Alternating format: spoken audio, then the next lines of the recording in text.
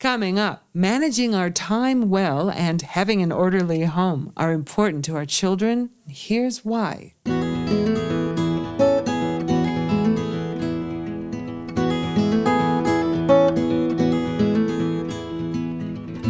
Welcome, everyone, to At Home in Jerusalem, the podcast on aish.com. I'm Heather Dean, and this is the place where each week a well-known Torah scholar shares important insights that will make home life better.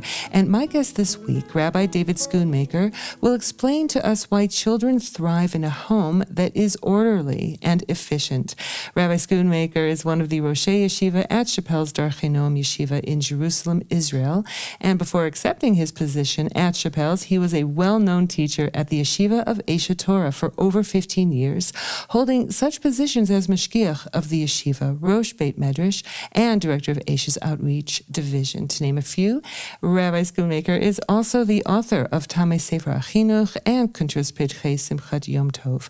Welcome back, Rabbi David Schoonmaker, to At Home in Jerusalem. Thanks so much. It's great to be here, and it's great to be with your listeners. Hi, everybody. All right. Now, to the listener who's thinking, I wasn't an organized person before I became a parent, what would you tell this person? Okay, I really like that question. First, let's talk about why is organization important at all? Look, I get stuff done, and I'm not organized. And I'm 30, 40, 50, and I'm still not organized. I'm getting stuff done. So I like to synopsize that point with a true story, which is once told. Two rabbis, let's not get confused with the names. One is named Rabbi Frank, and one is named Rabbi Henkin. Rabbi Frank was no less than the great Rav of Jerusalem, the Rabbi of Jerusalem, which was obviously an extremely coveted position in the Jewish world. And Rabbi Henkin was told about him. Rabbi Henkin was on the other side of the Atlantic in good old New York City. I don't know if they ever met, but someone was relating to him something about Rabbi Frank. And listen to this. They said to him, do you know that Rabbi Frank is musudar lahafli? He is incredibly organized. Okay, that's a nice thing to know. There are, in fact, organized rabbis out there. Why do I tell you that? What's indicative is Rabbi Henkin's response. Rabbi Henkin said, without you telling me that Rabbi Frank was incredibly organized, I knew it. How? Because I saw the great depths of Torah knowledge that he reached, and I knew there was no way he wouldn't have gotten to that level if he hadn't been so organized. That means that Rabbi Frank always would have been a great scholar, but to the amazing depths and level to be the Rabbi of Jerusalem, he couldn't have reached that if he wasn't really organized. So that's really the first thing. Why do we need to be organized? Because it's true you're accomplishing, you're getting a lot done. But if you're organizing, you get that much more done, which really segues into why we need that as a parent. Because as a parent, much more than a single person and much more than just being married, you have a lot more to do. You're working, you're studying, you need some time for recreation, time with a wife, time with a hubby, all those things. And now you got a kid, you got diapers, you got all that going on, maybe more than one, a boy, a girl, a teenager, oh my gosh, right? So if you don't get organized, it's gonna be very, very hard to successfully accomplish all of those tasks. So in a word, the answer is one, it's a new need. I need now to be more organized than I did in the past. But guess what? It's not just that you need it more, you also have a special motivation, which the motivation can help us because we can have a new motivation to become more organized because it really makes a difference to our kid. The more organized we will be, the more time we'll be able to spend with them. In a word, the greater life we'll be able to create for them. Okay, so let's say we're going to do this in baby steps. What must the parents do, the parent especially who may be lesser organized? Like what's the very first thing? Okay, great. So we've broken it down that in my mind there are 4 levels to where we need our orderliness. Okay? One is thinking and planning. Now, I want the mothers and fathers out there to resonate with what I'm saying. You know, parents talk about their kids a lot, right? And we even complain about them a lot. And, you know, you're spending so much time talking about them and complaining about them. How about doing something else? Take all that time, but let's use that time more practically.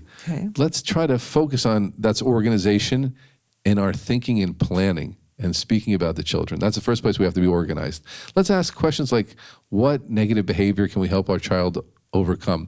What positive idea or behavior can we introduce her to? right? And also at that stage of the planning stage, let's consider how realistic and practical it will be to implement those parenting plans. So that's organization in thinking and planning.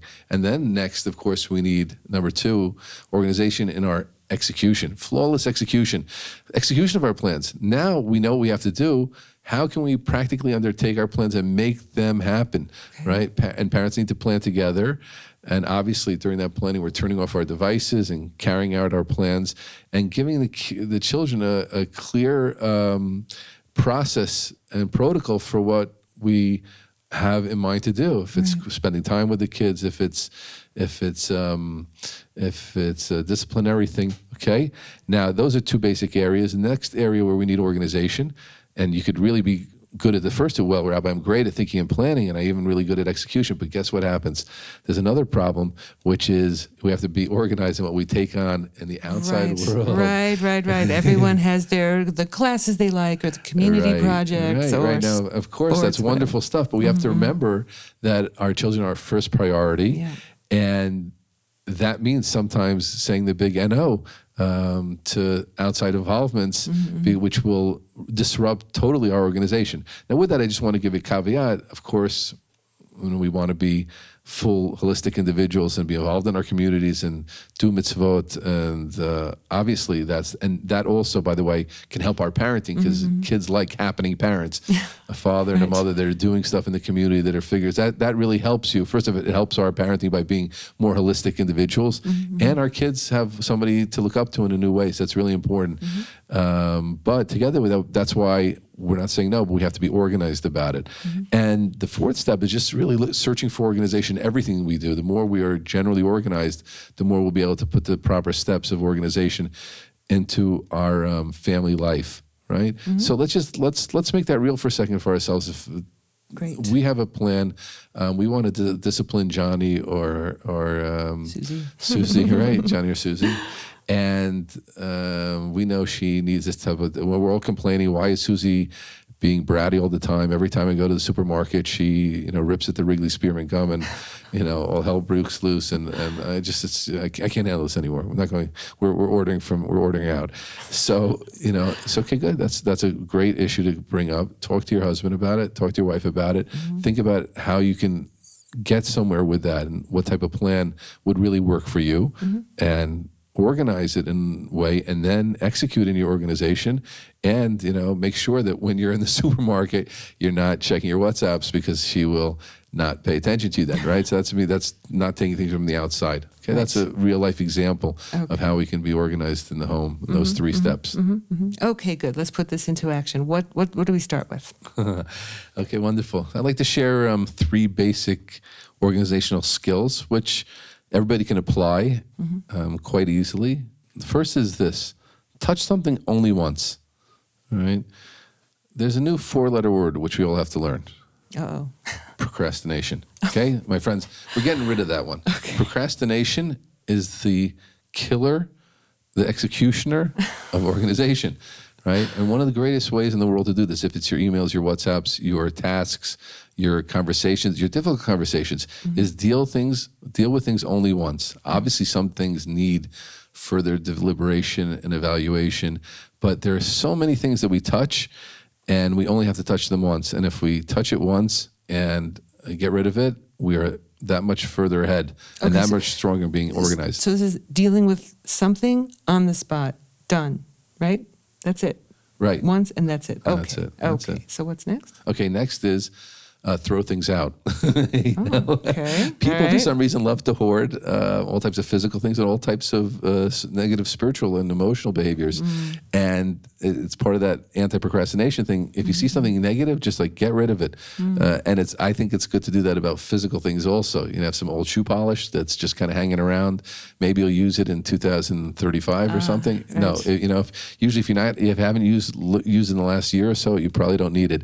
And it's like that with different behaviors. We got to get into an active, moving, getting rid of stuff mode, and then we'll get so much more done. Purge those bad habits. Okay. And finally, a big tool to time management is the 4-box matrix. Okay, let's imagine, everybody, you have things which are urgent and important. Okay, so there are things which are both urgent and important.